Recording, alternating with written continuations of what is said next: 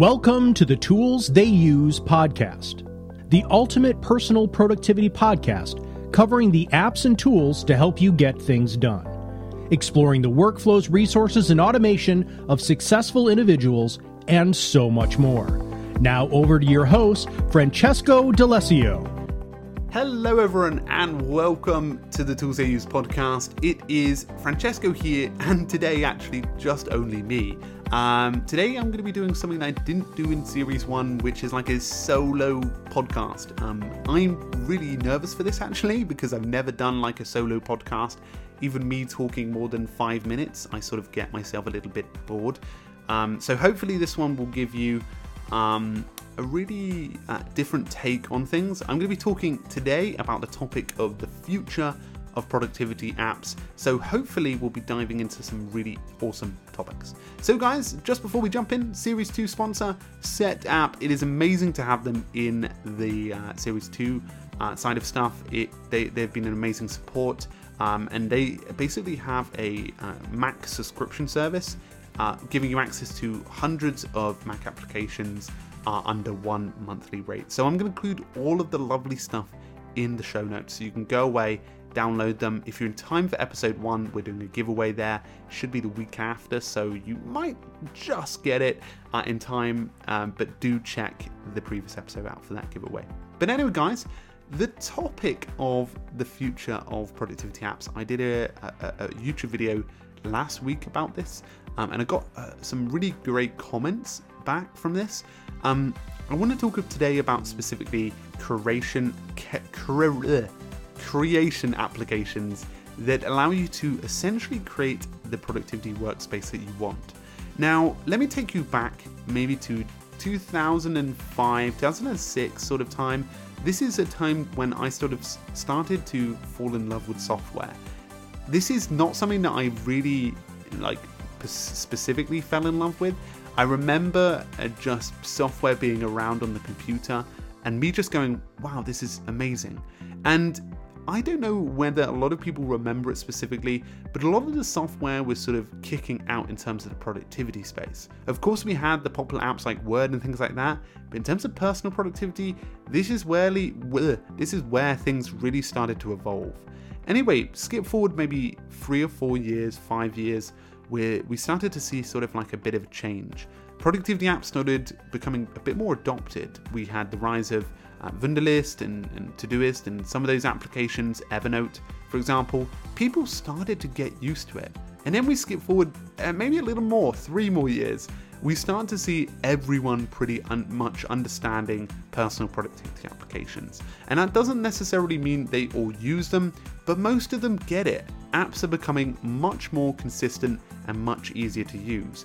And now skip forward to 2018, we sort of pretty much know what's going on, and we're sort of not a bit bored, but almost like, how do we create our own workspaces? And this is a topic that a lot of the newer productivity applications have started to address. Now, in the last year, an application called Notion has made a fair amount of waves. And Notion is an app that basically allows you to create your own workspace using this almost canvas design. You've got pretty much a white page with an outline on the left-hand side, allowing you to plot out your pages, almost like an intranet to some extent. This is something I actually found and explored in June 2017 and pretty much fell in love with over the next couple of months. Now, the application is pretty much trending at the moment in the productivity space, and for good reason. People are finding a haven in Notion because it gives them the flexibility to design whatever workspace they want. Now, of course, it hasn't got some of the more intricate functions that apps like Airtable have, integrations, just yet, but it's on the brink of adding all of that. And of course, these applications will make it more accessible to everyone, allowing to bring in other services as well as link up with other popular sort of functionality. But the whole concept of this is amazing. Being able to create your own workspace is literally the thing that is going to change the next bit of productivity software. We're seeing this actually now with a fair amount of other applications. Ones to shout out, we're seeing with Coda. Coda is a new document application allowing you to pretty much create your own workspace to some extent. but pretty much, implementing the tools like Dropbox Paper has, allowing you to create tables, allowing you to go in more detail, create Gantt charts and everything like that.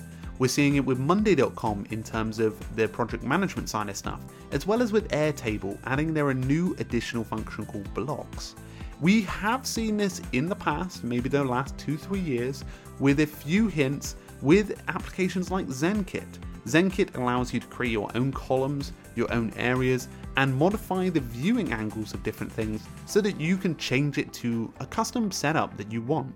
Now, of course, there are so many other applications that are starting to implement it. We just saw Todoist last week introduce a pinned or favorite to your different bar, allowing you to get access to all of your most useful different filters, labels, and projects that you have on. And of course, we've seen it with Trello recently, allowing them to add new columns and create modified field sections. So this idea of creating your own productivity application is becoming more and more readily available. We also have AI becoming a huge factor in productivity applications. Of course, AI really isn't quite there yet, and we're only seeing micro doses of it.